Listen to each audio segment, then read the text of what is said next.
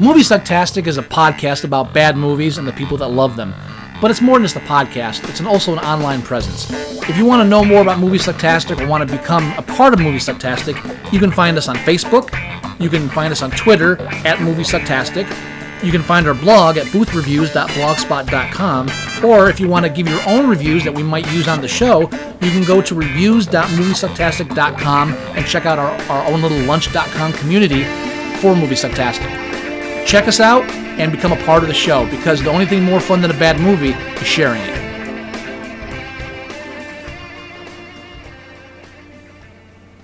You're listening to Movie Sucktastic.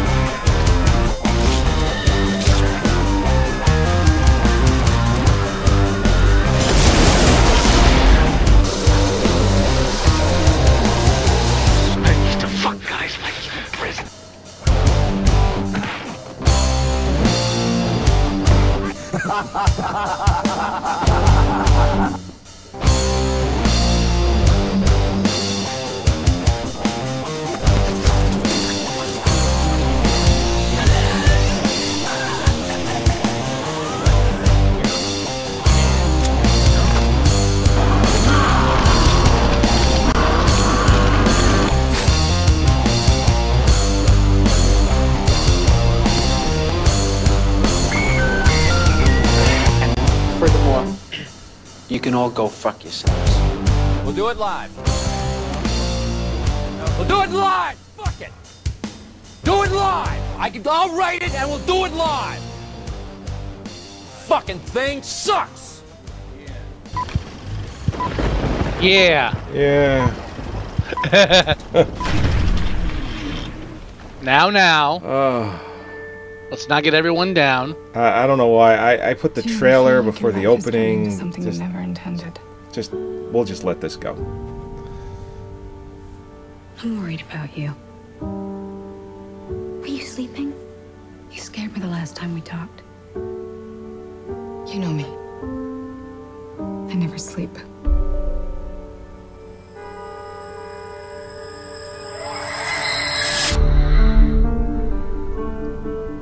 My ex-husband used to call me a nocturnal animal. I didn't know you had an ex-husband. I've been thinking about him a lot lately. And then recently he sent me this book that he's written. It's violent and it's sad. Then he dedicated it to me. Did you love him? I did something horrible to him.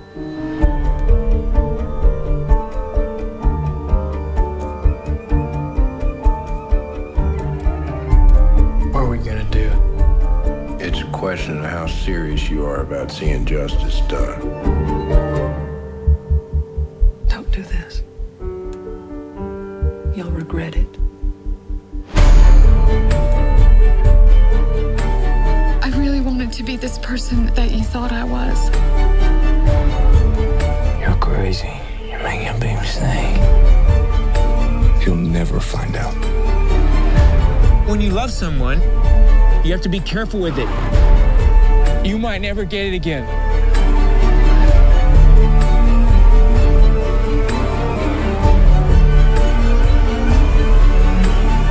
It's fun to kill people. We should try it sometime.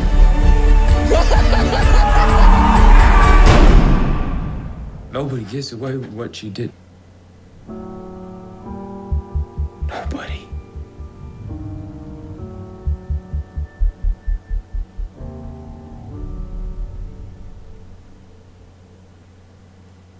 Tom Ford is an Well, hello, sir. After more than a decade. Who's that talking now? What's going on? That is just the feed I have in the background for the show. Silly duck. So the feed is now working, so we are actually live. So I'm going to be posting that to, of course, because I just told everyone that it didn't work, and now it fucking works again.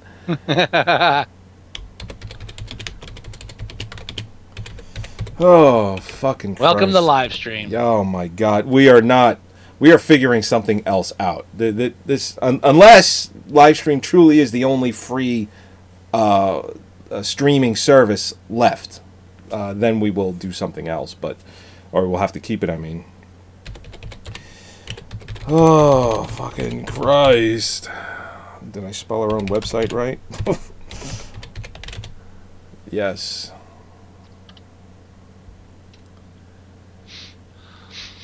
I just feel like a douche. I just told everyone, hey, don't bother, it's not working. And now it's like, hey, everything's working again. Well, not your fault. No, it isn't. It is absolutely Livestream's fault. And of course, now there's something about remove delay to the user. I don't know what any of these warnings are that they're talking about. It means don't drink bleach. That's what the warning is. No, I think what it means is I should start drinking bleach. All the cool kids are doing it. Totally. All right. So, welcome to Movie Sucktastic, which may or may not be a podcast. Yes, Scott and I had this conversation today. It's just one of those things where it's like, we love the name of our show, but it just, I don't know. I feel like we should be more known. Who cares? Well, I mean, we're actually getting a lot of feedback lately. So I don't know what happened, but something happened. Whatever. Attempting to reconnect. What? Local MP3 is still... What is going on? Lost internet connection? So this live feed may or may not be working. I don't know. Well, we'll ignore it and move on. We'll get the show. The only thing I will say is whether the live stream is working or not, as long as it's thinking it's working, it is creating a video that is recording to the computer. So at the end of the show, I will have a video, hopefully, that I can then post on YouTube. Because there's actually a few people that I know that really enjoyed this film. They would probably want to watch this review. Well, it'll be available, either video or audio. So, once again, welcome to Movie Sucktastic. Fuck you, live stream. Fuck you in the angry ass. one is Joey. And for a change, the one that's not angry is Scott. This is what it's saying. It's saying local MP4 still recording. Lost internet connection. Attempting to reconnect. Those are the three warnings over and over and over in that order. It's a lost cause. Just give up on it. Just let it go. I'm gonna let it go. Let it go. Let it go. I'm gonna let it keep doing that. I don't know. Fuck you, And this episode, we're going to be reviewing. This is our first episode back since the Oscars. Yes. And we're going to be reviewing one of the films that was not nominated. The only thing that should have been. The only thing that it was nominated for was Best Supporting Actor for Michael Shannon, which I would have picked. Now, Mahershala Ali, who was very good in Moonlight, personally, I don't think there was enough screen time, and I personally didn't think he gave the best performance. How much screen time does Michael Shannon get? More than Mahershala Ali. I don't know, not that much. Way more. I would it's say supporting character. It's supporting actor. Of course, they don't have that much screen time. Well, but regardless of screen time, I felt that the winner, Mahershala Ali, or however you pronounce his name, didn't feel that he gave the best performance out of all of the best, because I've seen all the movies for the best supporting. I just didn't think he gave the best performance. All right, Mr. Sour Grapes. What? What's Sour Grapes? It's just, have we mentioned the name of the film? Grapes. Yes, Nocturnal Animals. Nocturnal Animals. Okay. So we want to talk about the title? Sure. And we could talk about the poster. Sure. Now, go ahead. I was going to say, this is a film. This is another film adaptation of a novel. Correct. So called Tony and Susan. So, well, what are you trying to do? I was just trying to finish the second half of that, which is, so when we look at the title, we'll be looking at the title of the book as well as the title of the film. The movie's called Tony and Susan. What? What? What are you yelling about? I don't talk so good. That's what I felt like. Okay. Sorry. All right. I don't know. You just gave me this face like I'm trying to interject some stuff. I was just trying to get this whole thing out that since it's based on a novel. I didn't know if you were actually going. Well. I didn't know if you were actually going to mention the original title of the book. I think Calm Blue Ocean. Calm Blue Ocean. Yeah. Sure. And as you said, the title of the novel is Tony and Susan. Right, which I think would have made for a shitty movie title. I agree 100%. I think it's a shitty book title. Yeah. Yeah, and it's probably the reason why the book isn't more known. Yeah, now... I've never heard of it. Well, and I work in a library system, and I asked a few libraries about it, and only 2 libraries in the system that I work for, which is very vast, only 2 libraries had a copy of the book. Mm-hmm. So it, and maybe more are getting it because of the film, but it's actually been re-released, as they do often. It's been re-released with the name of the film instead of the name of the original novel. Right. So you can find it in book form as Tony and Susan or Nocturnal Animals. Right, and if that is the case, if libraries are stocking this book because of the film, that would mean that 2 libraries have it now, and that means if they stocked it because of the film, that means no libraries probably had it before, which just goes to show just how unknown the book actually is. Well, it's not a mainstream novel. Not at all. Not at all. Now, there was one thing about the director that I didn't know before this film, because he's made a couple of other films. He was a fashion consultant, or like he takes companies like, say, Gucci was one of the big ones, where he like rebuilt it from the ground up. And he's a fashion designer. Not a designer. Yeah, he's a fashion designer. Is he a designer? Yes, he's an American fashion designer. Oh, okay. I thought he has his own Tom Ford label, launched in 2006. Which is it's crazy that was in the fashion business first and then became a director. It just, not that the two can't, kind of commingle, but they don't normally, or I've never heard of it happening that way ever. It's just, you would think someone like him it's fashion first and then everything else second, but I would say he's a very concise, very articulate, and very well. He manicures his films very well. Like the way he cuts them, that was something that I was talking about before you had seen it. I love the way he cut the movie. Just the cinematography, the way the movie flowed in and out of. Are we doing spoilers for this? Yeah, sure. I mean, I just want to get that out there now for anyone that hasn't seen the film. If we're going to do spoilers, we'll hold them off till near the end. Okay. I just want to, give fair warning. Yeah. So the main plot of the film. Well, hang on. I just wanted to say briefly about the title, because we were talking about the title. Oh, that's right. Yes. The Nocturnal... Now, for me, the Nocturnal Animals, the fact that it is a basic... it's an inherent part of the storyline, or the meat of the theme of the movie. Yeah. In the film, which we'll be talking about the plot of it, is this fashion... Not fashion. An art curator. Right. Director, people that buy and sell paintings. Art. Her ex-husband from 19 years ago sends her his manuscript called Nocturnal Animals, right, which also happens to be something that he used to call her because she's an insomniac. And the film kind of jumps back and forth between current life, her imagining of the book as she's reading it, and her flashbacks to her time with him 19 years ago.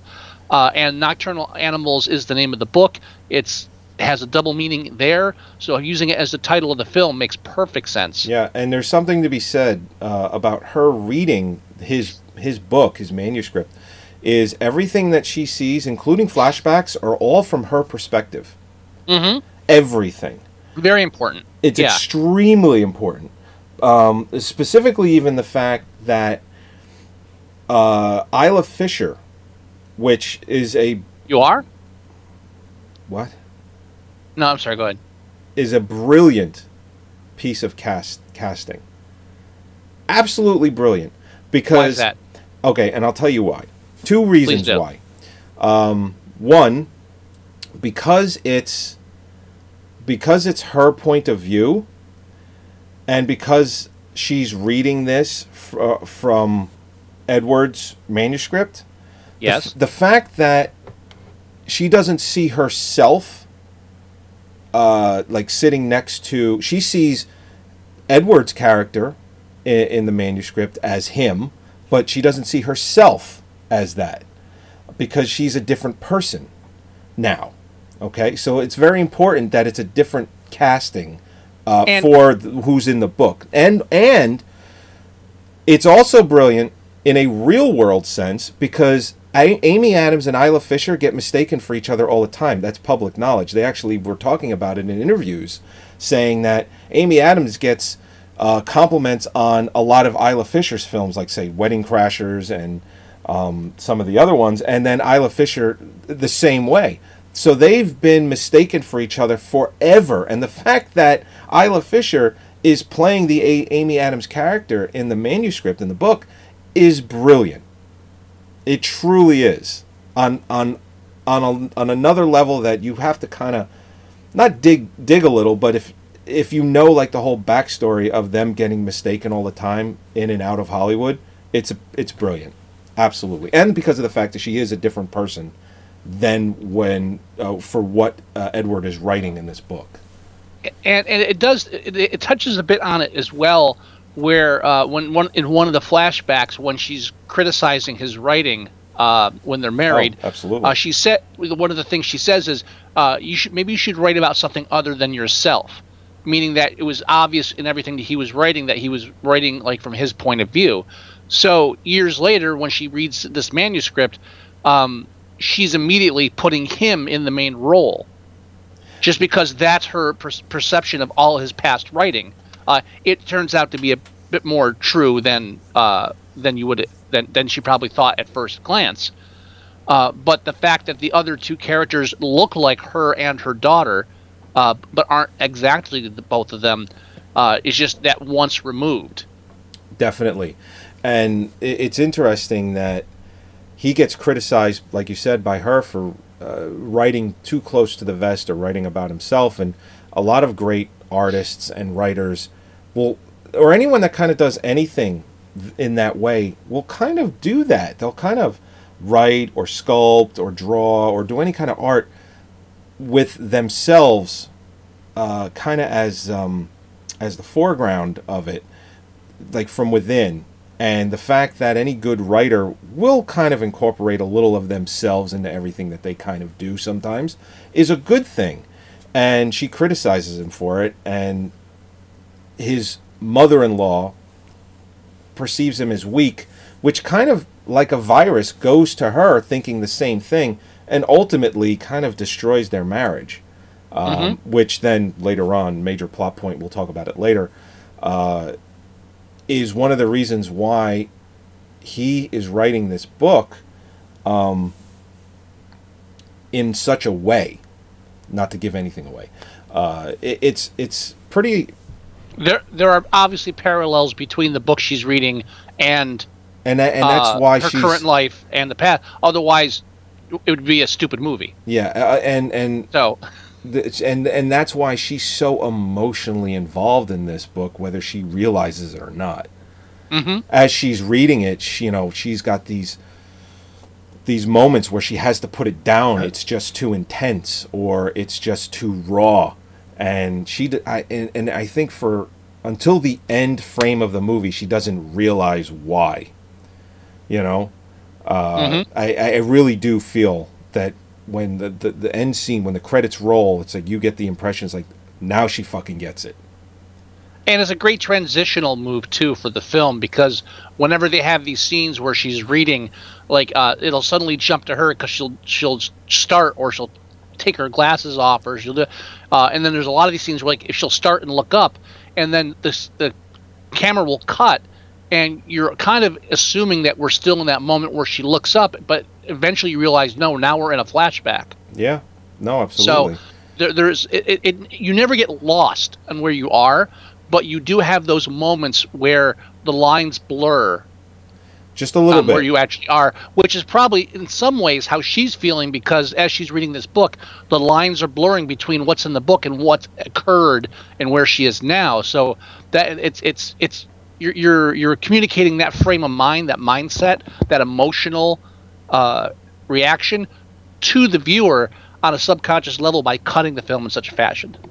Yeah, and from the opening scene of the film, what that represents. There's the opening of the film shows two women dancing naked. Not two. Isn't it two? It's more than two. It is more than two. It's like 3 or 4. It's a bunch of women. It's a bunch of women who are on plus size, so obese. Okay. Anyway, the reason why that scene is in the film is because it's supposed to represent freedom. It's supposed to represent being able to love yourself, and it's part of her art show. And not her art, mind you. Not her art, but she's just the kind of gallery. The curator. She's the gallery presenter or producer. But she has that in her show, and there's sculptures of other women, and it's just supposed to represent freedom and being able to be free in such a way. And they pan over to her, where you can see that she is miserable, where she is the complete opposite of that. She is not free. She's unhappy in her marriage. She has a daughter that's not living at home anymore, and she's trying to connect with her, and she's not for some reason. And even from the shot after that, when she finally receives this book, she's talking with her husband, who's going on yet another business trip, and she wants to go away for the weekend, and she kind of gets the feeling that he's cheating on her. She has all these different feelings, and she just realizes she's unhappy. And she gets this book, Nocturnal Animals, from her ex-husband. She starts reading it. She gets emotional, and as she's reading this, she kind of starts not falling in love with him again, but you get the sense that she never fell out of love with him. And it was just kind of this weird thing that happened between them, that she probably had her mother in the back of her head saying that he was weak, he was never going to accomplish anything, and she went for the smart, good-looking businessman and has the big house and all the money, and she's unhappy, which is not uncommon, which is very realistic, to be completely honest. She leaves Jake Gyllenhaal for Armie Hammer.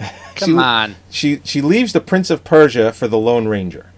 Right. So it's a lateral move. Yeah. Now, I have to disagree with you about the opening art sequence. Okay. Because I don't think that's what it signifies. That is what it signifies, because I actually heard an interview with the director say that almost verbatim. Well, what does he know? Yeah, first of all, whatever the director says doesn't count. So fuck him. All right. What it signifies more than that? What does it signify? I said okay. He only directed the movie. So yeah, he only directed it. Yeah, whatever. Sure. Yeah, and we're the viewer. We digest it any way we want. Yeah, and Brian De Palma didn't intend the giant drill in Body Double to be a phallic symbol. No, not at all. Yeah, he denies. He denies that. But yes, that's what I'm saying. So is. Don't care what the director says. Well, but wait a minute. I mean, how weird would it be if that's what it really meant? I mean, it's not like this crazy stretch of this phallic drill between, Bill Maher's legs. It's not Bill Maher. That he just looks. It wasn't that actor. It wasn't even that character. It was. Oh, you're right. But never mind. Sorry. But what I'm saying is that what does it signify? At least pardon? What does it signify? Well, from the artist standpoint, what I get from the artist that created this art display, I get sort of a mocking of the American exceptionalism and self-glorification, and just a parody of Americans in general. You get that whole 4th of July motif as they're dancing in slow motion. Uh-huh. At the same time, and what does the 4th of July represent? What? What does the 4th of July represent? Freedom. America. Freedom. Right. But going deeper, but that's not. But that's not what it's representing. It's mocking. It's doing so mockingly. On another level, there's a big theme going out through this film about exposure, of being exposed, of having the truth come out. This is something that the Susan, main character Susan, this is something that she is constantly afraid of. She's kind of and her being afraid is something that comes up in the flashbacks. Gyllenhaal, Edward accuses her of being afraid repeatedly of trying to be an artist, and that's why instead of actually creating art, she buys and sells art like a commodity. And that's why there's even an earlier scene where she says, I don't care about any of this art that I have all around the house, and they're selling stuff because her husband has he sucks at his job, and there's this whole. But the reason she's selling it is because his job is he's not doing well with his business, and so to keep up appearances and not to embarrass him. And she mentions being embarrassed as well. There's this ongoing theme of her fear of exposure, which you can also see throughout the film. And again, this is another film where the cinematography, the locations, the framing of shots, very, very important. You're paying attention to everything that happens in this film, and most of her scenes involve her in front of windows or behind windows. There's a lot about this exposure, being out in the open. Sure, and you could even say windows because they're transparent. There's like some transparency parallel going on with that as well, especially paralleling the book. There's all these different double meanings. But there's this fear of transparency too. When she's talking to her friend at the party, she's like, "I can't believe I told you about the trouble I'm having. I'm so embarrassed." Right. So there's this constant fear, and there's and a lot of this is like it's all spelled out by Edward, the author, in the flashbacks, where he even tells her too, "You're afraid of failing." And her friends that she meets in the present time, a repeated theme is that you're too hard on yourself. Yeah. So there's a lot of self-guilt, self-loathing going on. Well, especially because of how she hurt Edward too, which you find out later in the film. Well, it goes beyond that too. It's not just how she left him or how she hurt him, but what she's become. She's looking at this fact that she took the safe way, and like she hated her mother for. She's become what she despised, or she became what she didn't like. Yeah, her mother. Right. So a lot. I really feel like exposure, and not saying anything about the models at the beginning, but the ugly truth being exposed. Okay, so I personally love the title of the film. I think it's a great title. Had it been nominated for Best Picture, I would probably say it was, other than Hell or High Water, probably my favorite title. Now, there was a quick conversation before. Okay, I'll just mention that the poster, it's fine. Yeah. I'm not crazy about it, but I don't hate it either. It's not something that I would purchase and then put on my wall. Oh, it sucks. It's not. It's an okay poster, in my opinion. It's another one of those. Just okay. Here's the actor and here's the actress. Right. But they went through great lengths to do photos of, like, the banner that you put up for our Facebook. Mm-hmm. It's everybody. It's Amy Adams, Jake Gyllenhaal, it's Tony, it's Susan, or Edward and Susan. It's Michael Shannon's character, and it's the main villain's character. They're all, in that wide banner shot, which is much better than the standard poster that they use, which just seems to be the most popular one is Amy Adams with Gyllenhaal in the background, what looks like a ripped page of a book over, like the eyes or something. I think they should have used the cover from the book, which is a car on a road, and the road as the road comes to the foreground, it becomes a book opened. Oh, I haven't seen the cover of the book. That sounds like a pretty good I saw cover. it when I was looking around, and I was impressed by that. I thought that was a decent cover. I don't see why they couldn't use something like that. We know the people in the film. There's poster art and then there's poster advertising. Well, hopefully when this you know what I'm saying, comes out officially, they'll have some good alternate posters and maybe like say for my Plex, and I could use something like that. Yeah, but you get what I mean. I do. You can tell that they say, okay, so someone looks at this and say, oh, I know her, I know him, I want to know more. It's an advertising mind making this poster, not an artistic mind. And considering that the film, it broke even. It cost, I have it. I think it cost like $25 million. Yeah, I have it right here. It cost 22.5 and it made 30.7. So, and then I'm surprised. It was a PG film. It should have made more. It was rated R. Why would it be rated R? I'm just kidding. Oh, I thought you were serious. No, I was kidding. I'm sorry. So it broke even with print and advertising. I'd say it broke even because I don't think they spent that much on print and advertising for this. I did see some late night commercials for it. I never saw anything during the daytime. Not that I watch much during the daytime, but even primetime television, I rarely saw a trailer or a teaser or TV spot for this. Everything that I knew about this film was one trailer that I just happened to see on IMDb. That was it. And then I was like, this looks like a pretty good movie. I went into it completely blind. I did not know at all. Oh, now we're perfectly streaming. Fuck you, live stream. I had no idea whatsoever that this was a movie inside of a book. That it was going to be two storylines going back and forth and in and out of each other. Oh, honestly, I went into this film completely blind. I didn't even bother watching the trailer. When you said this is a great film, you have to see it, it's like, all right, now I don't want to know anything about it. Yeah. And so that's why when I first turned it on, and there's like large older women dancing naked in slow motion. I'm like, what the fuck is he got me watching? And then Holly walks in, and I'm like, yeah, Joey told me to watch this. Yeah, it's not. So, I didn't do this. This is Joey's fault. If you go into the film blind, the opening is a shock. It's like, oh, okay.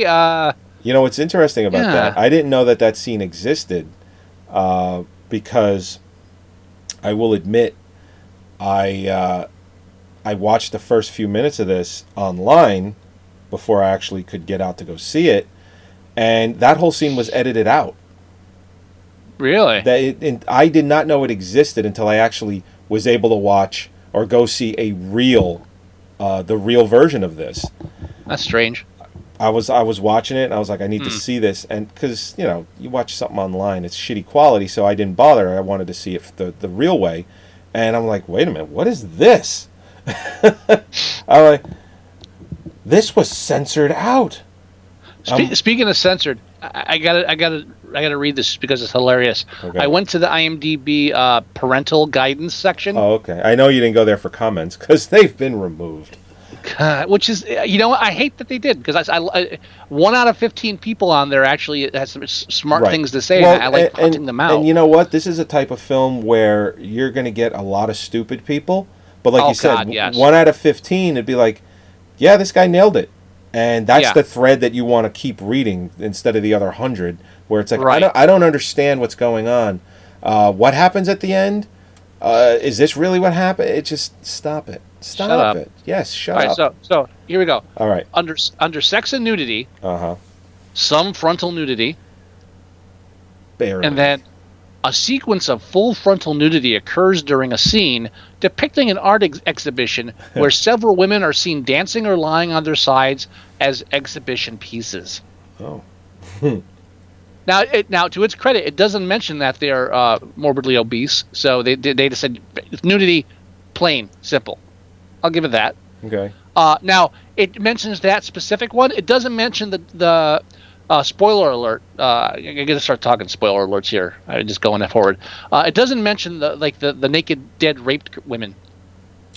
Right. That's not their listing here. Now, we move on to violence and gore. The film contains some scenes of violence, mainly involving depictions of a family that gets tormented, italicized, by a group of road bullies. Road bullies? Road bullies? Okay. And harassed constantly before they are kidnapped. Road bullies? Yeah. In this scene, what a the women stupid description. in the now here we go. Violence and gore. Next part. Yeah. In these scenes, the women in the family are also shown to be subjected to sexual harassment. Oh. Then there is also a brief scene where sexual violence is implied. I don't know why rape is such a hard thing to say, but yeah, I mean Michael Shannon had no problem saying it. Yeah. So the husband, I just want to let you know that they were also raped. In the scene, a man is seen restraining a screaming woman, but no sexual activity is portrayed. I disagree with that. Just because you can't see his ass moving doesn't mean they're not portraying sex. Yeah. And again, no mention of nude, dead, raped women on a couch. Correct. Okay. Now, which it's interesting. There's also a parallel of that as well. There's a scene. There's a lot of parallels. Let me burn through this, and we'll go back to those parallels. Trust me. Cool. Okay. Trust me. Honestly, there's very little left. Surprisingly, under profanity, they just say that the film contains utterances of F blank blank K. Oh God, the F dash word. Yeah. Only I didn't say fudge. I mean, that's all that sentence fucking is missing. as well as damn, shit, bitch, bastard, asshole, and hell. So thank you for listing those for us. Okay. Now, under alcohol / drugs / smoking, nothing. There's plenty. They gave up. That. At that point, they're like, "Come, no kid's gonna watch this. Why am I even bothering?" Because there's plenty of drinking and smoking throughout the film. Oh yeah. Yeah, and then frightening intense Michael scenes. Shannon has lung cancer. And I love under frightening / intense scenes. All they wrote is, "The plot is on the main page." It's like it's just the movie. Yeah. Wow. At some point, I have to go back and see what the parental guide is for Henry Portrait of a Serial Killer. It's just no. Stab eyes. But now parallels. You'll never look at luggage the same way again. There are a lot of there's so much to talk about in this film that we're not going to get to everything, but there are parallels, like you said, between different scenes and also the flashbacks to the story in the book, to the current life, current time. And you were mentioning the couch that he and Michael Shannon find his wife and daughter on. Right. There's a scene earlier where Amy Adams is just sitting on pretty much the exact same couch. It's basically when she's talking they're different couches, but they are red couches. They're red, and it's the scene where she's talking to Edward, basically telling him his book is shit. Mm-hmm. So it's just if you watch this film, and I haven't watched this a second time. This is just going on my first time. You've seen it twice? I watched it again. Yes. There's a lot that I know that I missed. That I will notice the second time around, like things like the couch. I mean, which I knew. But then there are scenes like when she kind of basically tells him that they're done. There's a car in the background that is the exact car that they get abducted in. Right, the green Charger. The green Charger. Right. Thank you for telling the make and model. I didn't remember. That wasn't a make. That was a color. It's a green. Well, the Charger, it's a Dodge. Yes, I get it. Just clarifying. Yes, I know the make. Anyway, that's all that matters.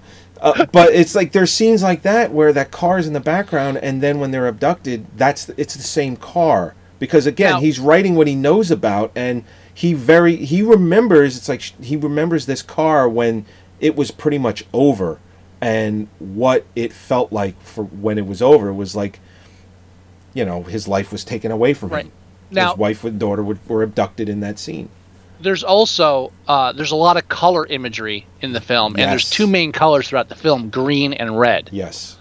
Red symbolizes physical and emotional violence or anger, and then green is kind of a nature, which kind of leads to the Nocturnal Animals title again. Right. And you see green most pivotally at the end of the film.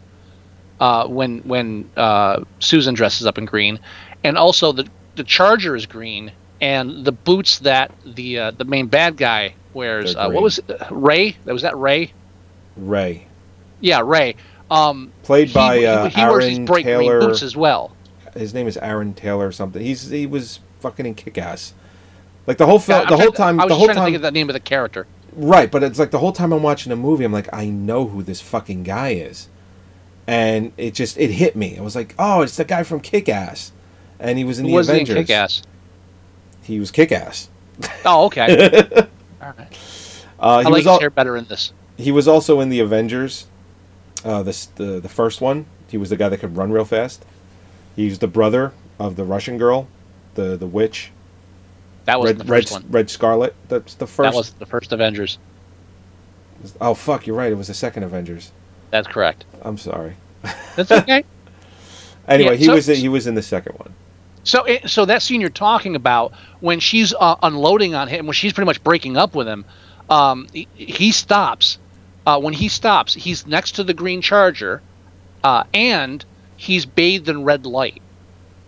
Right. So it's almost a pivotal point there where he's being confronted by that nocturnal beast, and he's also giving in to that anger or he's been consumed by that emotional rage, emotional violence. Which again, she's sitting on the red couch when another flashback when she's launches this emotional stuff at him, accusing him.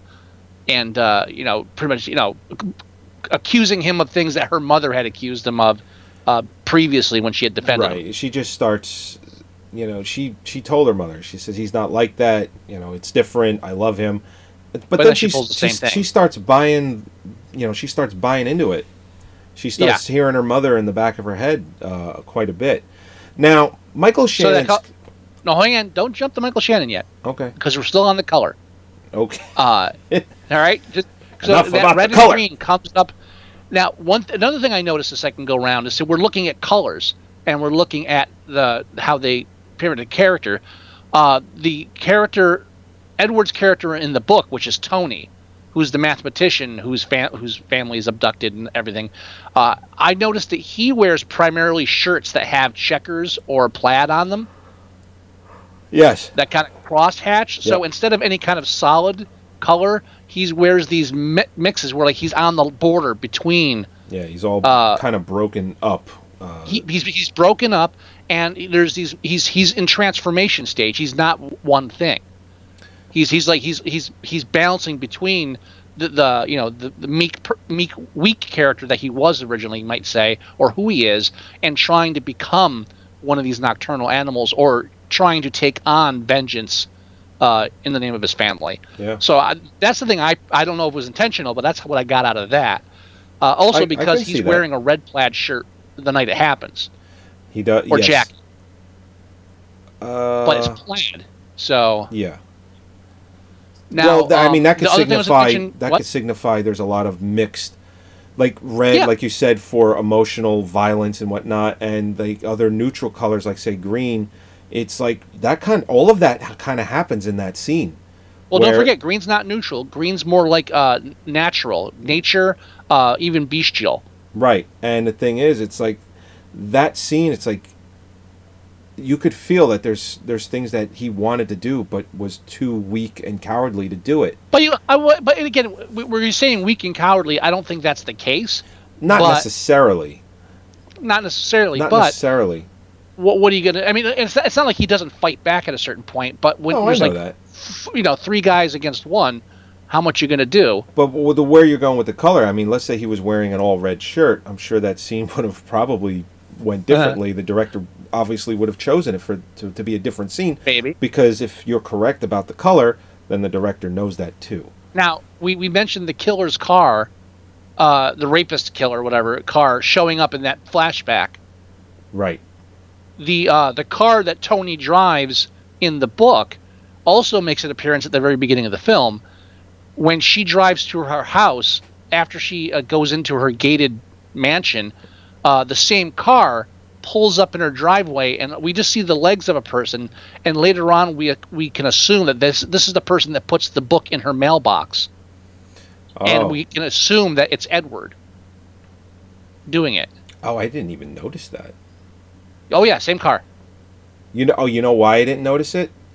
Because I bet that it's a very brief shot, and it's very dark. The first few minutes of the film, like I said, were censored or edited out. I bet a part of that got cut, and I didn't even notice it when I actually saw it because I was so like, oh my god, they cut this. This has been all cut out. I didn't even notice it happening at all.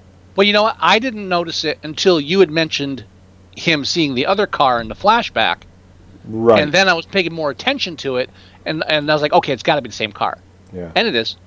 So it kind of implies that Edward himself physically followed her home and put the stuff in her mailbox.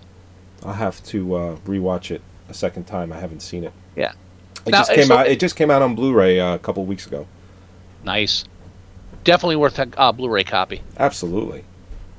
Now, what are your thoughts on the cinematography beyond the colors that we just talked about? I thought the cinematography was spot on. I thought he captured everything beautifully, from a simple transition of when Edward was stuck out in the middle of the desert. You know, that simple sunrise of when he's walking out, and the camera pans over gorgeously from this sunrise to him, where you just feel how alone he is in that moment. I thought throughout the entire movie, the cinematography, it was done that way throughout. Mm-hmm. You know, I thought I was very strongly in favor of this film being nominated for Best Picture, obviously Best Adapted, cinematography. Definitely cinematography. Even Best Directing, I thought that this film could have been nominated for. I really felt that this film was snubbed.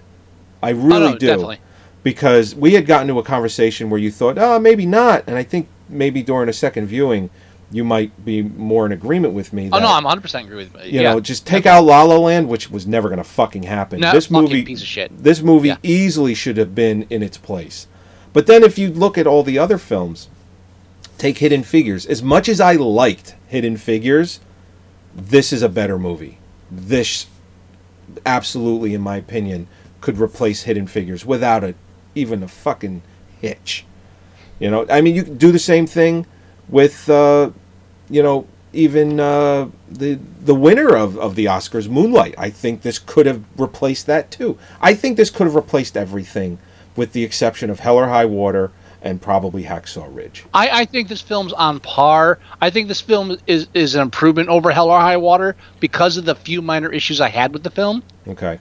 And I think this film is on par with Moonlight and other films that were for Best Picture because it is a deep film that has a lot going on and it doesn't spoon feed at all. Absolutely. And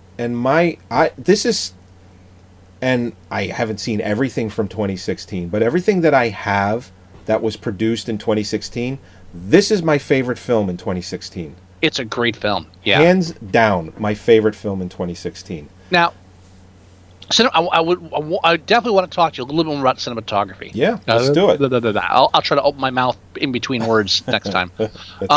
Sure. Now, we have the book, we have the flashbacks, then we have current time. Yes. All seen from the POV of Susan. And Susan is the narrator of this film. And like you said, it does blur very slightly, but it's pretty seamless. But there are three very distinct film styles involved. Now, for the flashbacks, they're the most normal, so to speak. They're warm lighting. There's more colors. It's back to a time of when it was romantic and they were in love, and they didn't care if where they were financially. It was all about where they were emotionally, and it was because they were together. So that's why those scenes look that way and they feel that way. Well, I think too. It's just like I would say, for memory, the grass is always greener kind of thing, where the memories seem more real. Well, and it's because it's from her perspective. When she remembers it, she remembers it fondly. Right. You know, so Now, there's current definitely day, that. and talk about parallels. I want to talk about parallels between current day and the book, Okay. because that's the major contrast. There's stuff I noticed the first time around. There's stuff I noticed the second time around. Okay. Now, you go ahead first. I don't know if Contrast between the two of them. I mean, because I don't want to dominate the whole thing. No, this here, is. I'm excited to talk about this. So I want you to. So okay, so let me just get this straight so that I don't fuck it up. You want to talk about you're too late. The contrast? No, yes, the contrast of present day and the book. And the book. Yeah. Comparing, contrasting, just because they're two very unique visions. Well, yeah, I mean, because it's her point of view, she always, as she's reading this book, current day, for all we know, she still perceives Edward as a weak person. You know, she gets this book from him, and she obviously probably saying to herself, well, he accomplished that. And then she starts to read it. And her POV is strictly of Edward as the character from the book. She doesn't picture anyone else. So the contrast I feel in that is that she starts to read this book and she only sees her ex-husband in this role. And I think what it does is it brings back all these memories of exactly what she did to him, how she hurt him so badly.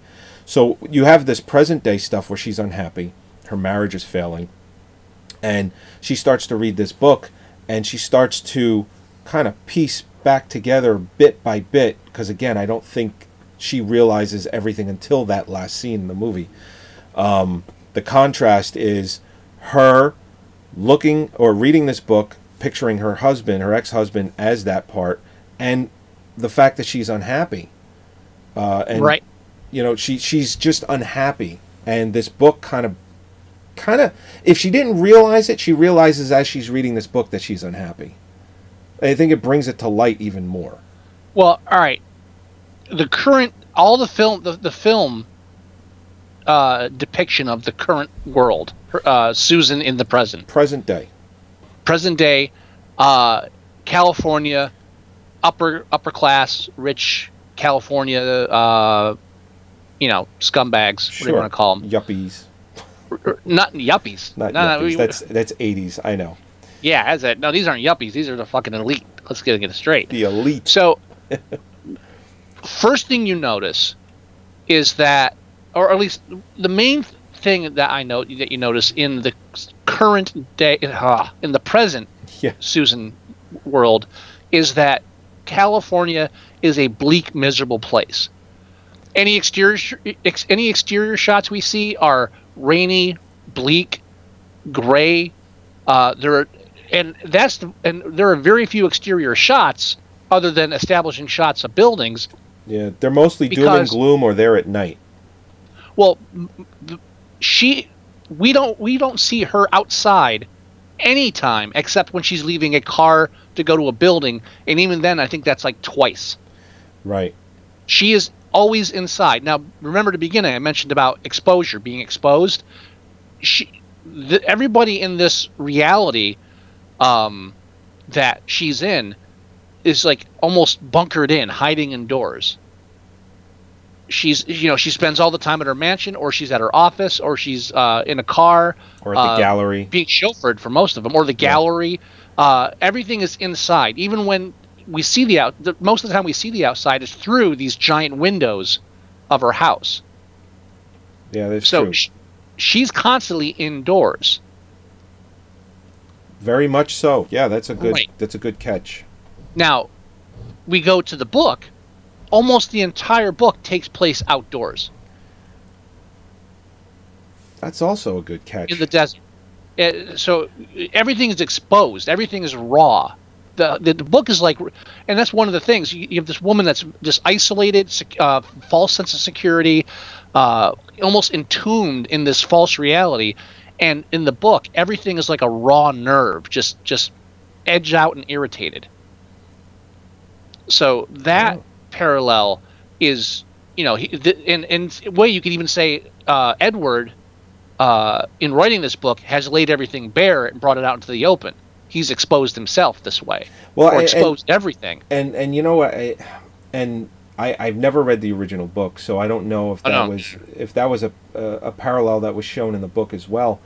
But I think it's probably possible that the director decided to do it that way so that it's obviously on purpose. There is such a strong contrast between the book world and the real world, so that you there's no way you can even get them confused. Not that he was filming it for dummies. That's not what I'm getting at.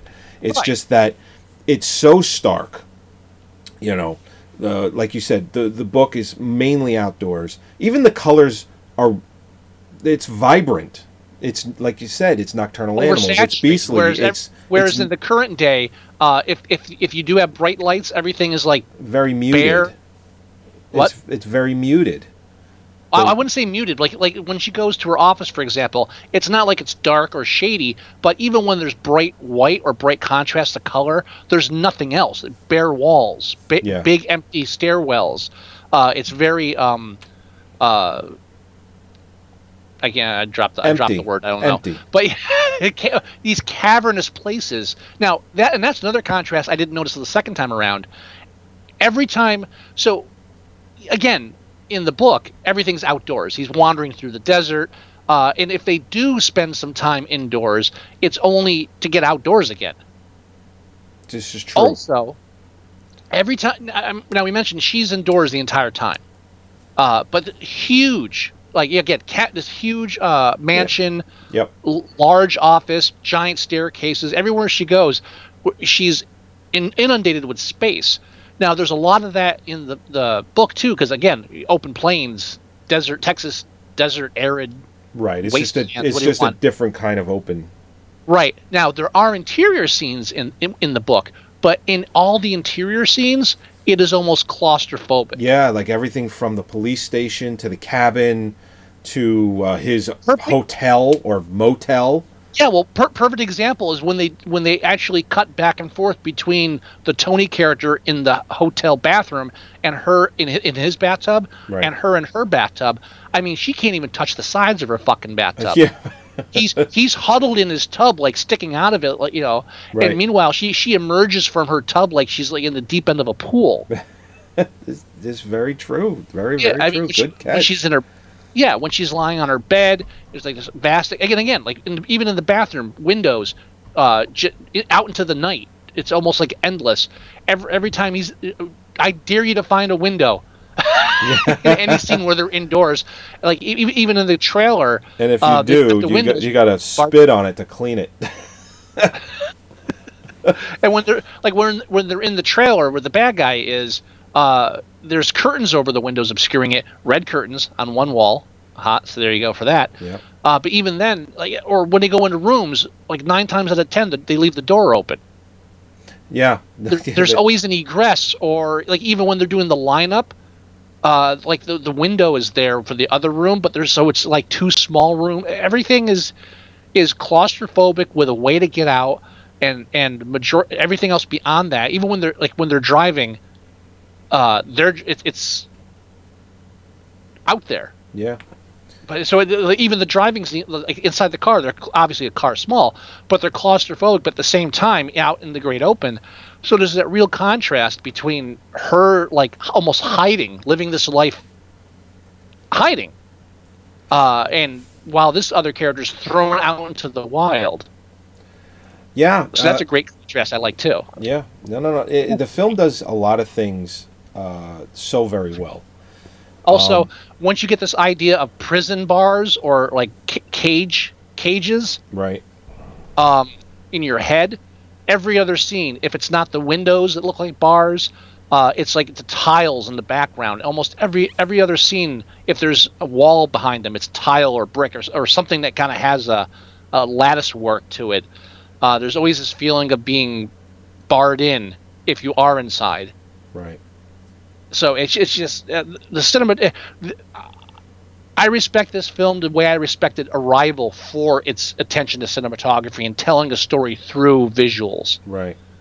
Another reason why I agree with you that this film should have been nominated for something, if not Best Picture than cinematography. Yeah, it only had one nomination. It just best supporting actor for Michael Shannon, which in my opinion was very well deserved. And again, if I had my way, he would have won for it. But I mean, I like Michael Shannon. Not that that's a biased opinion. I do feel that he gave the best performance out of all the. No, he's good. Now, did you mention the Michael Shannon's character? Because again, now we have the parallels in the book on what they represent. Yes. Obvious. Now there's one theory. Spoilers. Oh, spoilers. I mean, the whole podcast spoilers. But now we're getting deep into it, where we're going to reveal stuff that might infect. Now, there's, in my opinion, Michael Shannon's character go two ways. There's the one way that I'm kind of 50-50 on both of these ways. One is my theory, is that Michael Shannon is Edward's dead father. Because again, you write what you know about, and that's what he does. He He writes what he knows about. Not even writing what you know. As you get near the end, you got to wrap your head around the idea that this book is an entire metaphor for his relationship with Susan. Yes. And his life. And doing so, everything has kind of an alternate meaning in one way or another. Right. And whether it's intended by the author or intended by the director, it goes both ways. Right. And the thing of it is, you find out in the film that Edward's father dies. You don't find out how. You just find out that he dies. And in the book, you find out that Michael Shannon has lung cancer. So I take it as Michael Shannon could very well be his dead father, and that's the reveal of how his father died, because he wrote it in the book. And just the way that Michael Shannon talks to Edward, he talks to him like a son. It's like when he's talking to him about the lineup, and Edward's like, I don't know, I don't remember. And Michael Shannon basically says, what the hell's wrong with you? Why can't you remember? You just kind of get the feeling that he's talking to him that way because he cares about him, or he cares. And that's how a father, most of the time, talks to a child. And so that's my theory. That's my personal theory, that Michael Shannon, it could very well be his dead dad. Now, I got to say, I'm totally 100% on board with you on that. I'm not sure if I would have picked that up if you hadn't mentioned it before I saw the film. Oh, okay. Or after I saw the film. I don't know if I was there mindset-wise, but in the second viewing, I'm 100% behind you on that. I think it's undeniable that he represents the father figure that Edward never had, or didn't have at a young age, because he died when he was young. Right. So it is like almost like an extension of his father into his adult life. I definitely see him as a father figure representing his father in some way. I don't see any. What's the other one you're talking about? The other one that I've and again, I had thought this myself, and then I actually read something, like a review of the film, and they mention it, and I'm like, okay, I kind of thought that, but I still like the dead father, my theory, much better. Tell me already. But the other theory is that Michael Shannon is essentially his subconscious, is the stronger part of him that he's actually become, where Michael Shannon is that strong part of Edward, just kind of like he's him, but the stronger version, like helping him get to where he eventually becomes as a stronger person, or that you kind of feel that he has become, because he wrote this book and he sent it to Susan. He even dedicated it to her, which, if you really look at that, it's like, listen, I would have never been the strong person that I am now, the good writer that I am now, unless you told me that I was shit. But it's also a slap in the face. It is a complete slap in the face, which you get at the end credits. But the cryptic letters, like, I never could have written this without you. It was like, because you fucked me. You fucked me over, and she. So again, we haven't even gotten into like what she actually did to him. That was literally the nail in the coffin for their marriage. Right, and that's why I was saying the spoiler, because if we're talking about the book as compared to reality, the character Edward's alternate in the book, Tony, his wife and daughter,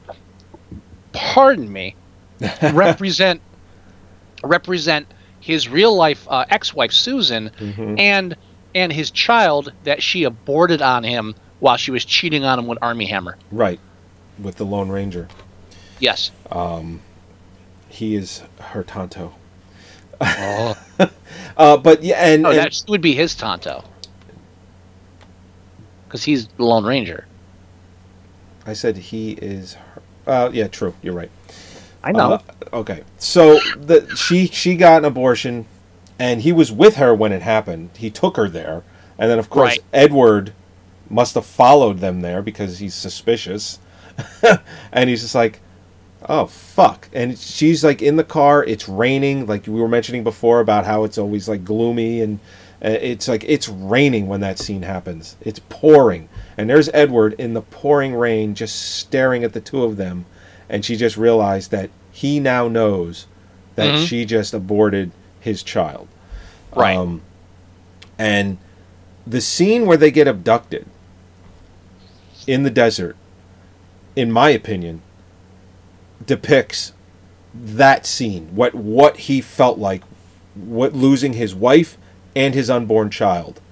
That's why that scene is written and is done that way when they were abducted, because it depicts... he lost his wife and his child. Right. So that scene in the book depicts the scene in present day or real life, the flashback of what he felt when it happened.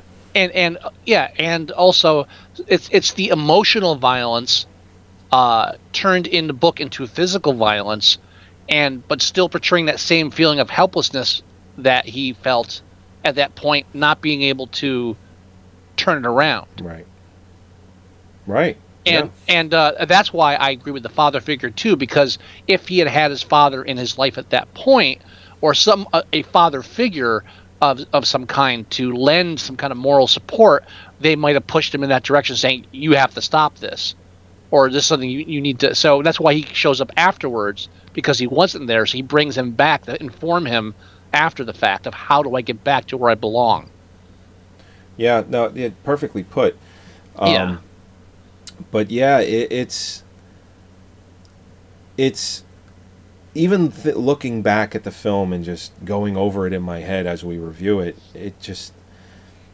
it blows my mind at how well this film was done with everything, the source material, and it just blows my mind that it wasn't nominated for anything but Best Supporting Actor. It truly does. The night that I watched it, I contacted you and I just said, at your earliest convenience, make sure you watch Nocturnal Animals. Now, I want to bring up one thing. Yeah. That I think really makes this film that much more entertaining to watch a second time around. Sure. Is when she's reading about the bodies on the couch. Oh, right. They actually show the book for a split second, and I freeze framed it and I read the page. Oh. And in the page, it does mention that it's a half-burned red couch. So that's not her subconsciously remembering the red couch she was on in a flashback.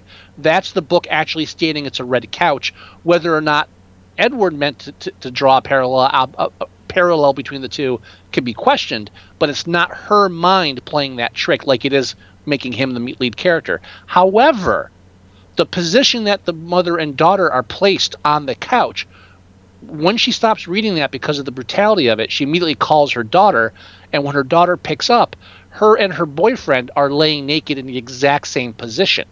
That is true. You're right. Now, keeping in mind that we're talking about this whole film is from her point of view, she can't see them, so when she calls her daughter, she has mentally put her in the same position in her head. We have to assume that anything that we don't see physically with her is her projecting her images onto the screen.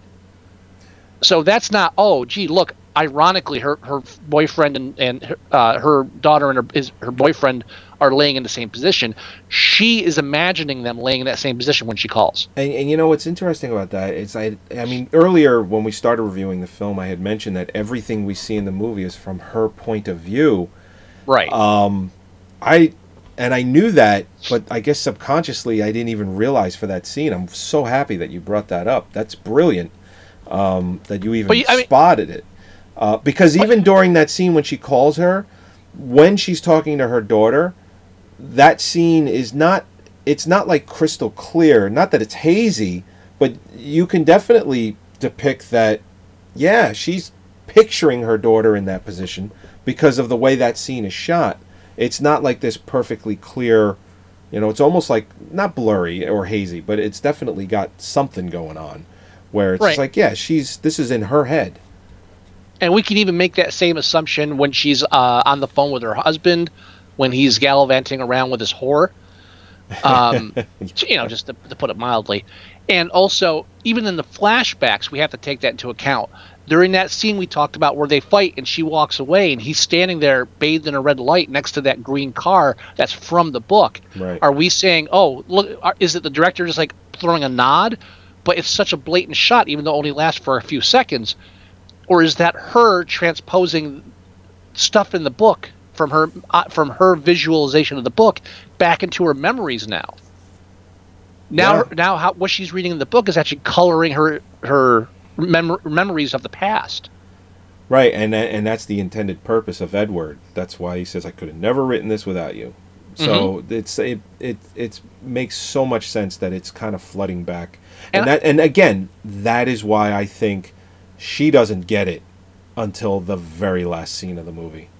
And I think they even hint at that when she's talking to her husband after receiving the book, and she tells him, "Yeah, I just got this from Edward. A book Edward sent me. There's a book he wrote." He says, "Who?" It's like, "My ex-husband." He's like, "Oh, I didn't know he was a writer." He says, "Yeah, you did, because he was writing when I was seeing you." Yeah. He's kind of like blocked it out. He's like, "Yeah, fuck that guy." Well, what it does is kind of hints at the idea that memory is not photographic. I mean, it's not permanent. Right. So we don't. I mean, we're going on her memory on what happened, and it might be different. Right. Subtly. She could have never really said anything about Edward. I wouldn't say that, but what I'm saying is the fact that he was a the writer. green car appearing there is like her interjecting that book into her memories. So I mean, she might be remembering herself being a bit more harsh than she was. Who knows? But here's somebody that's always beating herself up and who's always feeling guilty about things, which she should, since she's Catholic and she had an abortion.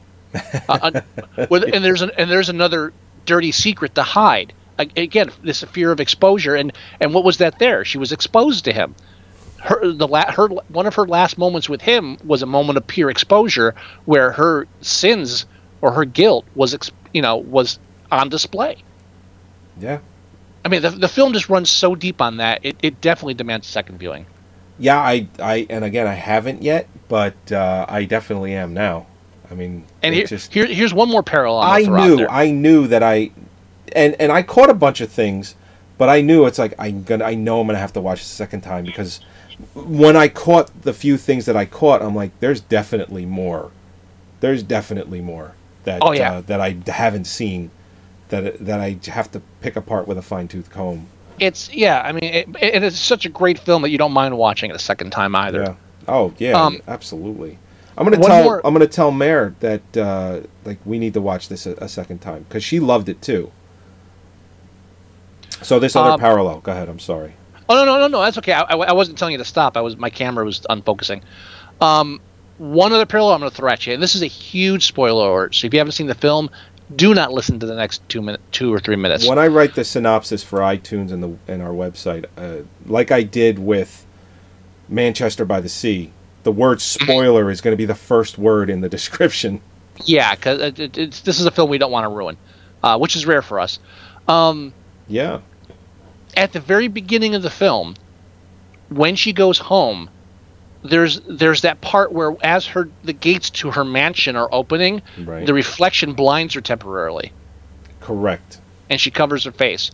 Now, parallel that to the final scene, that in the book, when the Tony character, based on Edward, finally actually kills the person that raped and murdered his wife and daughter, the last thing that guy does is hit him in the head, blinding him. Yes. So she's blinded and when she's blinded, that's Edward like follows her basically. He's right behind her, and he's blinded as well at the end. So there's kind of a parallel there. Not 100% on it as far as where I want to go with that, but it is a parallel. Well, there is a parallel. He's blinded, then, again, spoilers, eventually dies. And what I believe that signifies is that is the death of the weak Edward. Oh, definitely. You know, it just, he is now dead. That Edward does no longer exist. It is only present-day Edward now. Okay. Speaking of stupid theories, I got another one to throw at you. Okay. But one thing I thought was interesting the second time around is when he wakes up and he can't see, he finds the gun first, right? Right. Yes. Then he finds the body, so then he knows that the guy's dead. Mm-hmm. Then he goes outside and falls. Right. Well, he keeps the gun. Right. There's no reason for him to have a gun anymore. Both of the guys are dead. This is correct. No reason. So for me, again, I don't know if it's intended or not, but the fact that he will not drop the gun is that he has become one of these animals. And nocturnal animals, the being blind, you could even say like he's now stuck into darkness. If you want to get metaphorical on that. There's another theory that I heard that I do not buy at all, but I'll mention it because we're talking theories now. This might be the one I was thinking of. Go for it. Well, the theory is that at the very end of the film...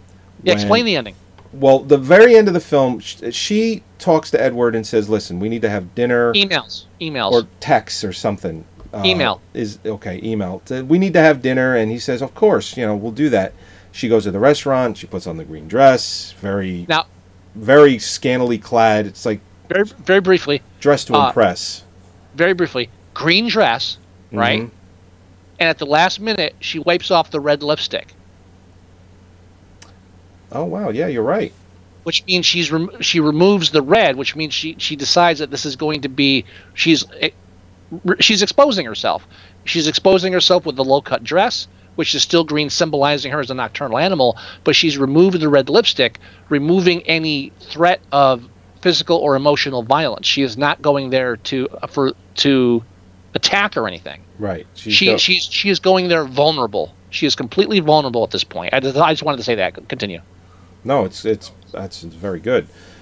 So essentially, she gets stood up by Edward, and the scenes of Edward dying, you slowly hear the heartbeat, slowly until it stops. Do we mention that, like, because he carries the gun out there while he's blind, and he trips and falls and accidentally shoots himself? I don't know if we mentioned that. We did. That's why. Did we? No, we didn't mention it. Okay, that explains. Now we did. Now this happened. This doesn't happen simultaneously with the dinner sequence. Let's just make that clear. That's the end of the book she's reading. After she reads that is when she sets up the date.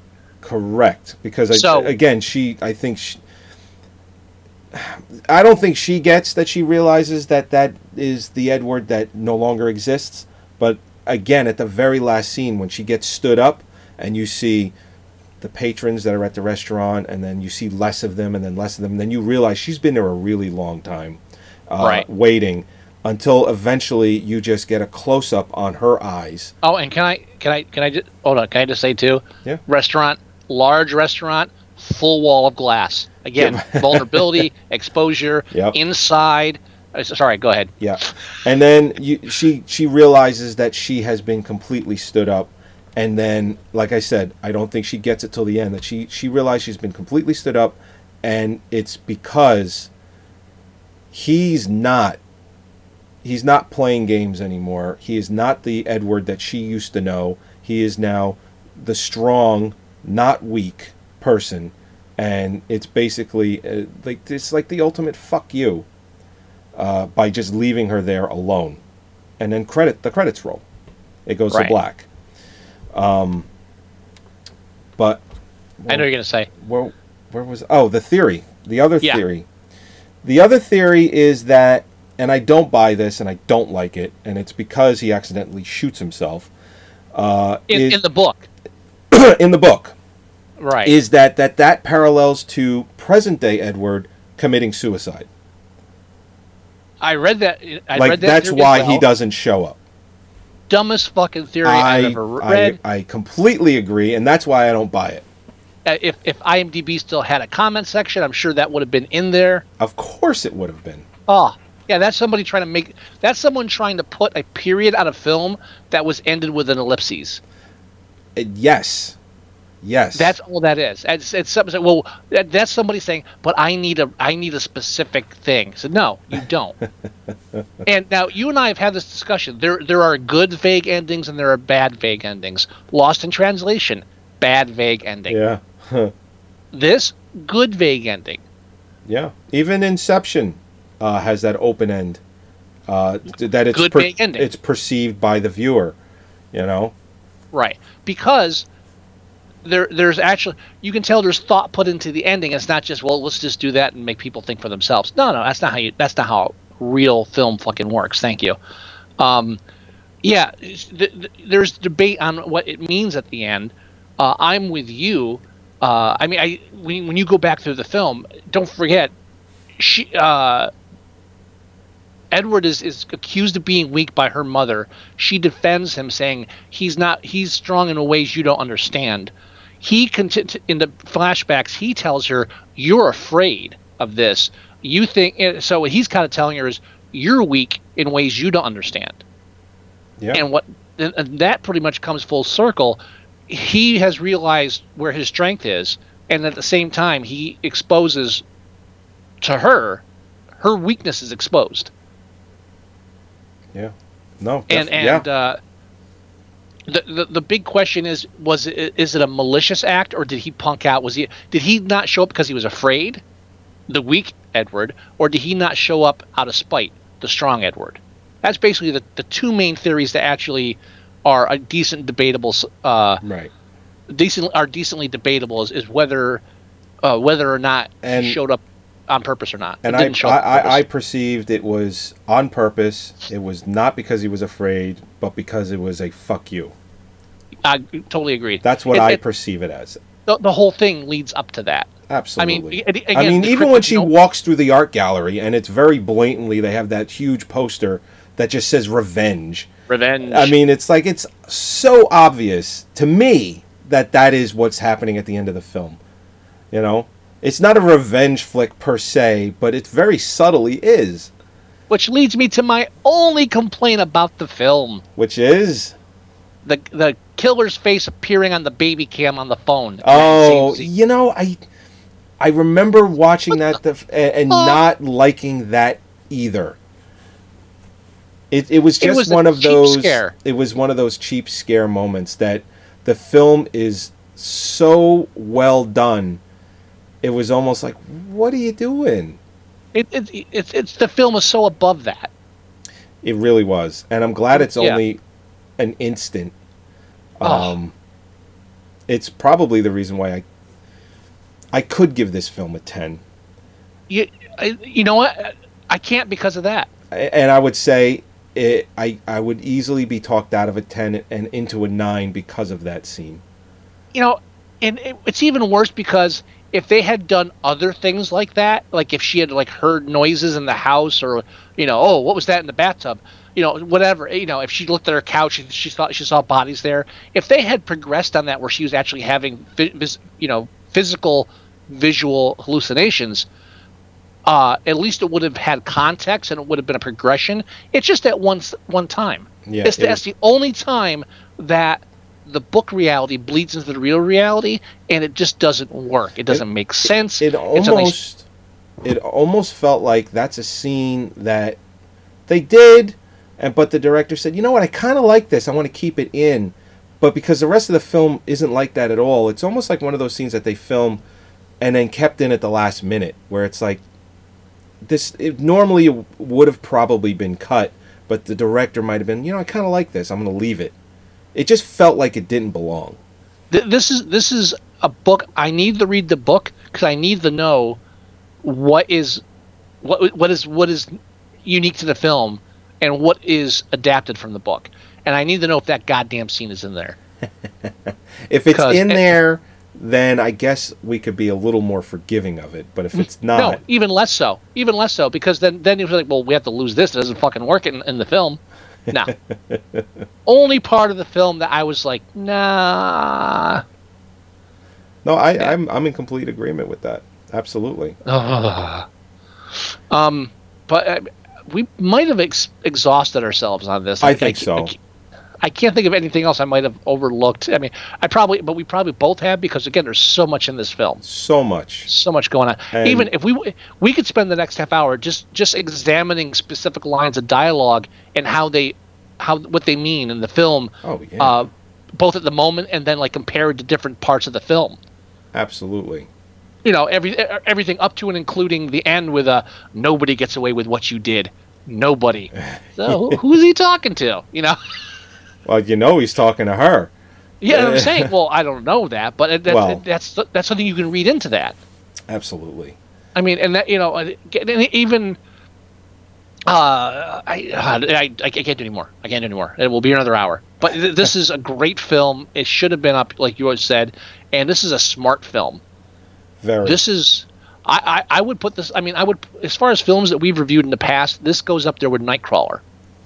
Which is ironic because Gyllenhaal was in that as well.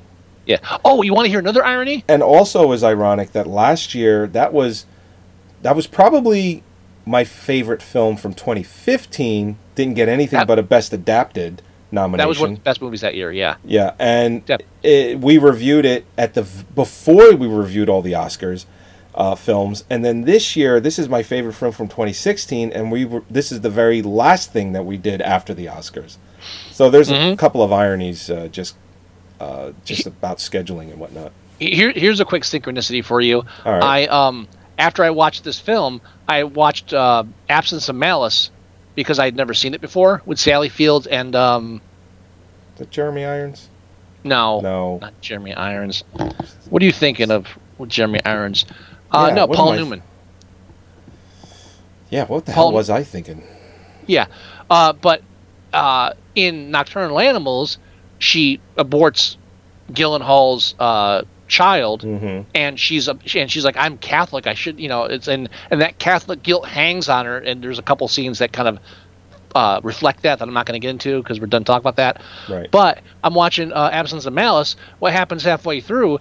Paul Newman's character needs an alibi because the newspaper is like implicating him in some murder that he didn't do, and his girlfriend comes forward because he was helping, not his girlfriend, his friend. It wasn't his girlfriend, an old childhood friend of his, but he took her to get an abortion, and she's a strict Catholic, so when it came out in the paper, she kills herself. Oh. Spoiler alert. Yeah, I've never seen that film either. The name of the game this week is Catholics Aborting Their Children. Whoa. It's craziness. It's so right wing. What? No. Huh? How's that right wing? No. Just like the guilt. It's like you wouldn't do that if you were that right wing. You'd keep the kid and be miserable. Well, we're talking religion, not politics. Yeah, that's true. Well, unfortunately, the right wing and we're talking bad Catholics because they had abortions. Yes. So, bad Catholic. Bad Catholics. So we want to rate this film. Absolutely. I can't give it a 10 because of the scary face on the phone. But I wouldn't accept anything less than a 9 though. Me neither, sir. Perfect. Me neither. Perfect. 9 it is. And IMDb demographics are pretty solid. Highest demographic is what is its current rating on IMDb? I bet it's too low. Oh, it's definitely too low. 7.6. That is too low. Way too low. It is way too low. Although I'm happy that it's above a 7. Yeah, definitely. Highest demographic is males and females under 18. They give it 8.3. Okay. And then it's a steady decline to the lowest demographic, which is males and females over 45, which gave it 7.2 average. Goddamn Trump voters. Older people just didn't get it. And the younger people, I think, may have gotten it too much. Well, yeah. And 8 IMDb staffers gave it an average of 8. Well, at least they did that. Oh, top 1,000 voters in IMDb, 6.8. Fuck you guys. Oh, fuck that. What the fuck? Yeah. That's not cool at all. Not cool at all. Top 1,000 voters. It's definitely a must-see. Oh, absolutely. If you haven't seen it, make sure you see it. If you've listened to have this other stuff we have podcast to and do you for haven't seen it, we warned you. Right. Now we have other stuff we have to wrap up on this episode, right? Yeah, we are taking listener requests again. Yes, we are. So I actually have an email, a voicemail, and 4 movie requests already. So I'll go ahead and read the email. This is from Steve. Steve is from the United Kingdom, so we're out there, which is so cool. I love the fact that it's he's from the United Kingdom. That it's not just North America. Now you have to read it in the accent. I can't. I will not insult Steve that way. Okay, so he says, "Dear Scott and Joey, having recently discovered the Movie Sucktastic podcast, thank you, by the way, it has become a firm favorite. I have had a lot of laughs listening to you guys over the past few weeks, and maybe I'll watch more crap movies that I haven't seen on your show list. So thank you for the show, and long may it continue. I'd like to suggest an idea for a show, which is to review 2 excellent documentaries. 1, The Death of Superman Lives, and 2, Jodorowsky's Dune. I know technically they are not movies, but I thought that they would make entertaining subjects for the podcast. You could do both in one episode, or an episode for each, or an episode each if you have enough material. We always have enough material. Kind regards, Steve from the United Kingdom." Thank you, Steve. I would have no problem reviewing either one of these, specifically Jodorowsky's Dune, and because of the fact that the director of Arrival is directing he's doing his own version of Dune, which is supposed to come out next year or the year after. Oh, good. So that director, Denis Villeneuve or whatever his name is, he's kind of carved this niche for what he's good at, and I'd be very interested to see his take on Dune, and if he kind of incorporates stuff from Jodorowsky's Dune, which I think you're definitely going to see. It's not probably going to be a carbon copy or exactly the same, but I guarantee you're going to see some definite influences from the Jodorowsky's Dune that this documentary is based on. So I'm interested because I am a fan of Dune. I've always liked the books, and I like the David Lynch film, especially the 4-hour, 3.5-hour cut that we did review. So yes, Steve, I believe that we will do The Death of Superman Lives and Jodorowsky's Dune. We'll just have to figure out a schedule. Yeah, and I do think we'd probably have to do both of them in the same show, possibly, because I'm not sure how much mileage we can get out of reviewing a documentary. No, I think we'll do both in the one episode. I think you're right. Yeah, but I definitely want to do it. I myself have already seen Jodorowsky's Dune, and I've seen half of The Death of Superman Lives. I have not seen that documentary yet, but I have seen Jodorowsky's Dune, which I've actually been meaning to re-watch. So this will give me an excuse to do that. I don't know if I can do that, but it's only 2 hours. Maybe in the background. No, it's just so much. It's an overload of information. It's such a great documentary. Well, if we're going to talk about it, I definitely want to get it fresh in my head so that the review lasts longer than 10 minutes. I'll play it in the background while I'm doing something else, and I can't sink down that rabbit hole again. But yeah, I think we're definitely going to do those in the next few weeks. Yep. The other film requests are from 2 YouTubers. One being Sammy J. The ones that aren't fucking douchebags. Yeah, that can suck my balls. Expect us to upload films for their viewing pleasure. It's like, who the fuck do you think we are? I mean, I know YouTube thinks that we do that, which I have to fight every time we upload anything. Fuck. But Sammy J, he says, have we reviewed Cool World yet? And I replied back to him, and I said, no, we haven't, but we'll definitely put it on the schedule. Now, that's a film that repeatedly gets mentioned on the show. It comes up. It does. And it always causes a shudder. Hollywood, if she could. Stop. But So I went back and forth with him today a little bit, and he asked if we have reviewed it, and I said we haven't. And then he asked us if we've ever heard of Ralph Bakshi. I said, of course. You know, we've mentioned Fire and Ice and whatnot, and he said he just discovered the show and that he would like it if we did Cool World. So I'm putting that on the schedule as well. I'm not a Bakshi fan, so that'll be an interesting part of the show. And I do love me some Fire and Ice, but that's kind of... Even though I have all of Bakshi's films on my Plex server, Fire and Ice is kind of... That's my favorite thing he ever did, ever. Well, I love Frank Frazetta. You know, I've always loved Frazetta. And that's my thing on it. And then...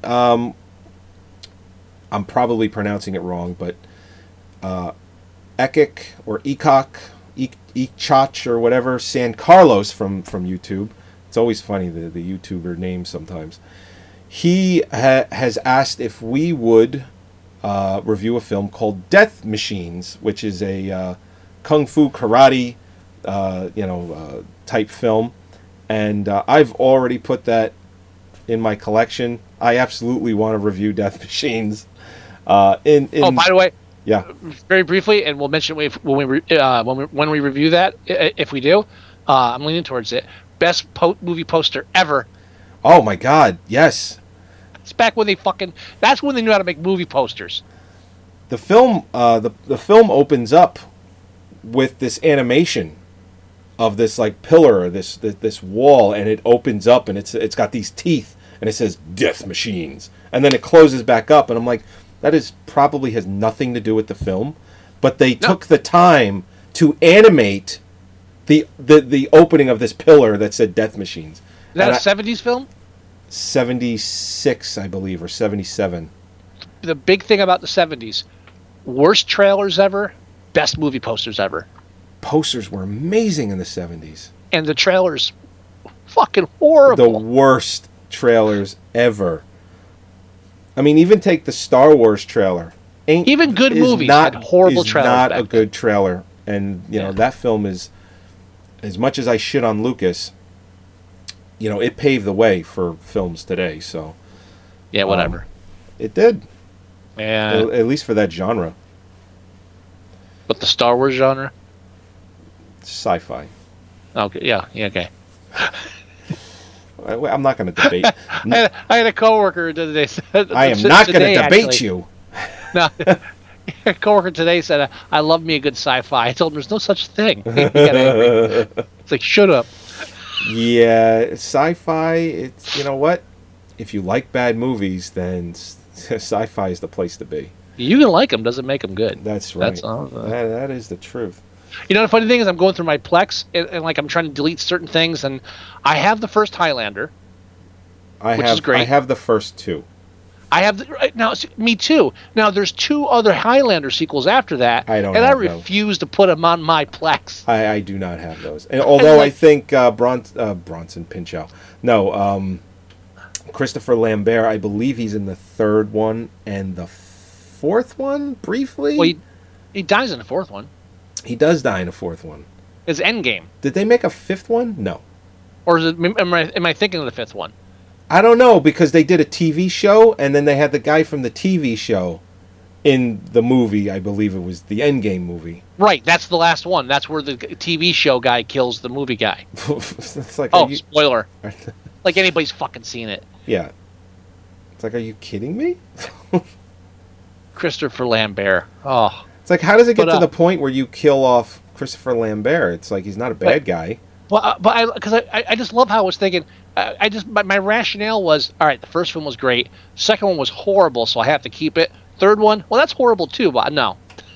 And you remember they came out with the director's cut, which is the DVD version was called the Renegade cut. Yeah. Where it was like, oh, we're fixing everything. This is going to be much better, and it wasn't. It was like 20 minutes longer, and it was like, this is oddly worse somehow.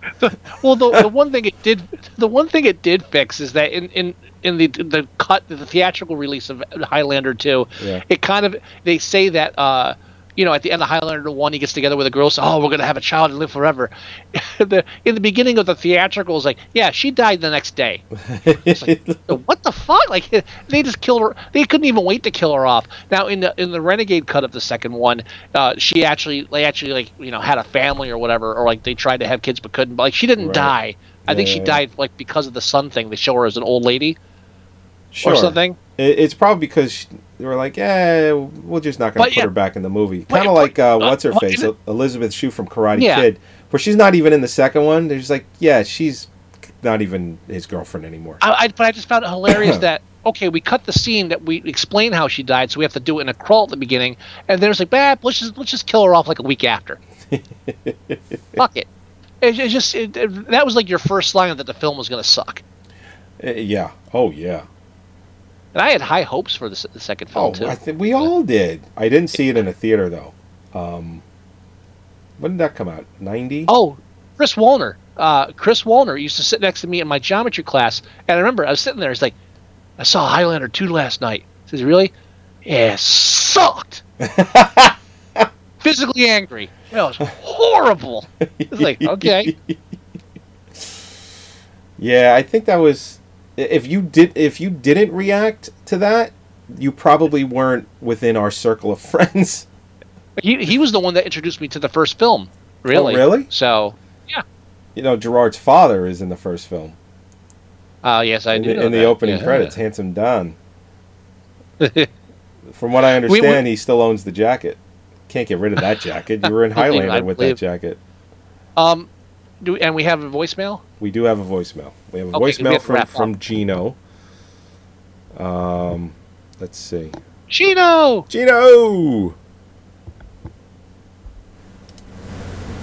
Hold on. Hey, what's going on, guys? It's Gino Cuddy calling. How are you? It's been a while since we've talked. I hope you guys are doing well. Hopefully we can meet up this month like we've been planning on. I've been quite busy. I've been contributing and giving my time to several podcasts, not the least of which my own. By the way, thank God you two finally put back up my Black Hole and my Godzilla's Revenge episode. Also, recently lent my voice to a podcast talking about the Wheeler and Woolsey pre-code classic, Hips Hips Hooray, which is a film I highly recommend if you're a fan of the Marx Brothers or early 30s comedies in general. I'm going to be reviewing on my next show the legendary 1974 Grindhouse X-rated exploitation animated film, Down and Dirty Duck. Looking forward to that. Legendary? Looking forward to meeting you guys.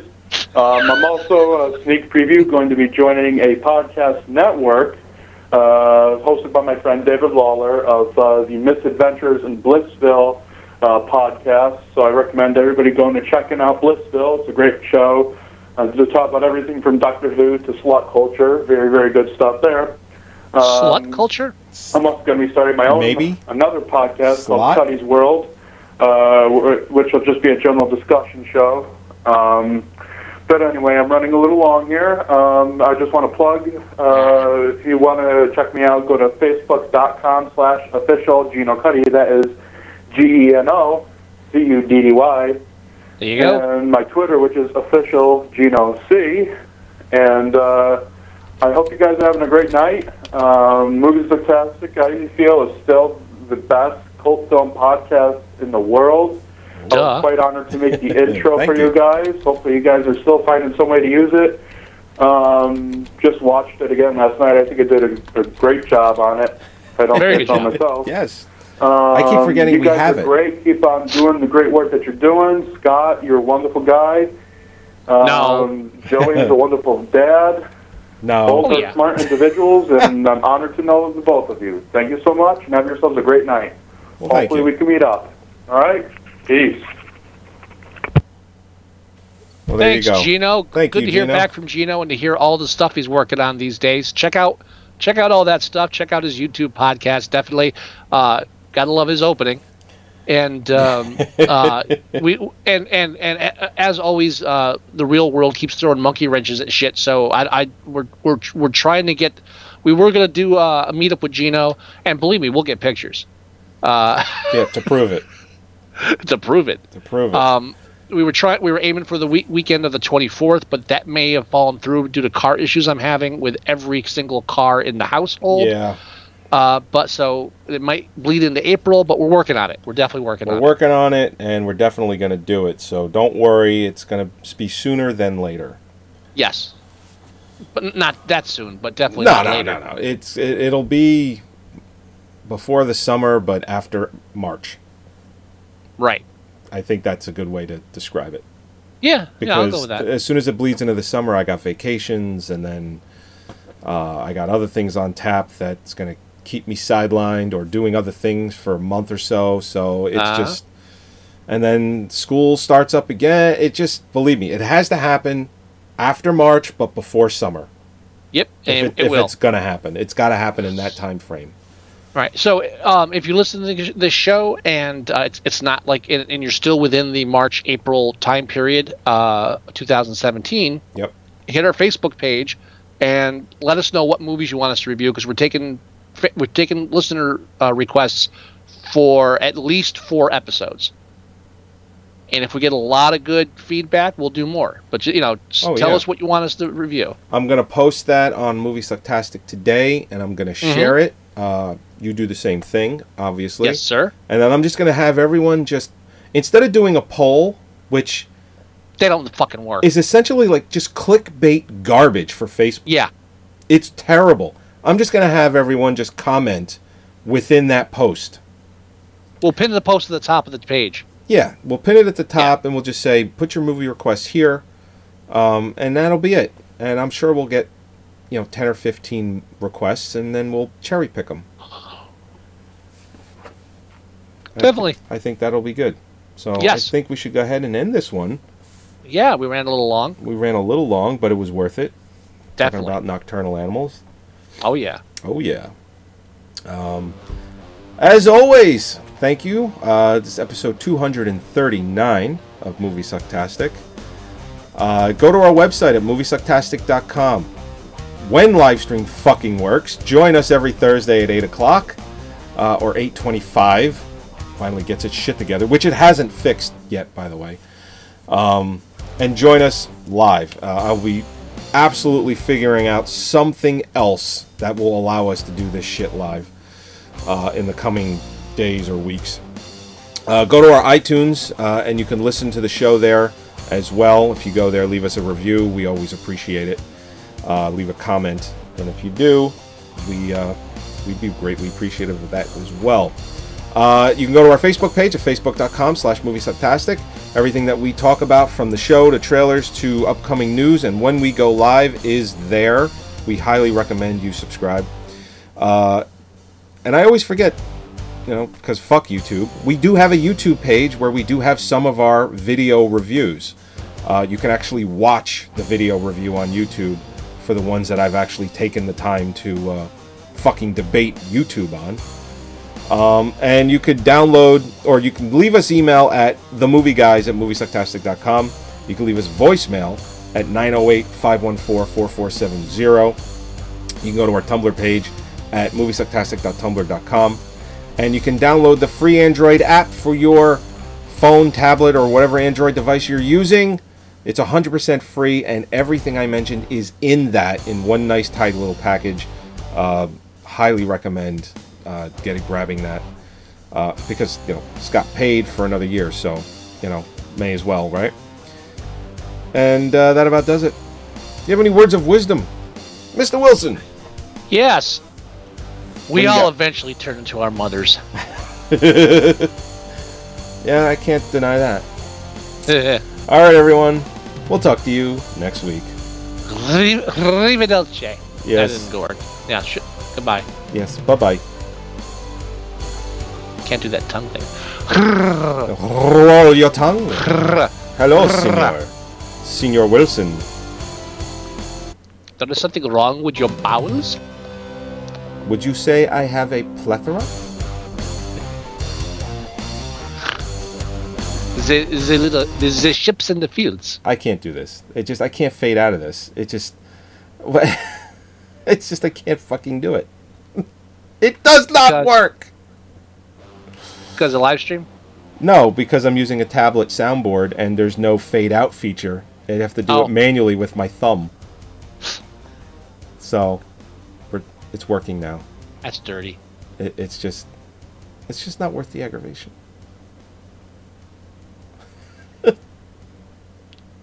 Fucking, we're done. Okay. Yes, we're fucking done. God damn it. Okay.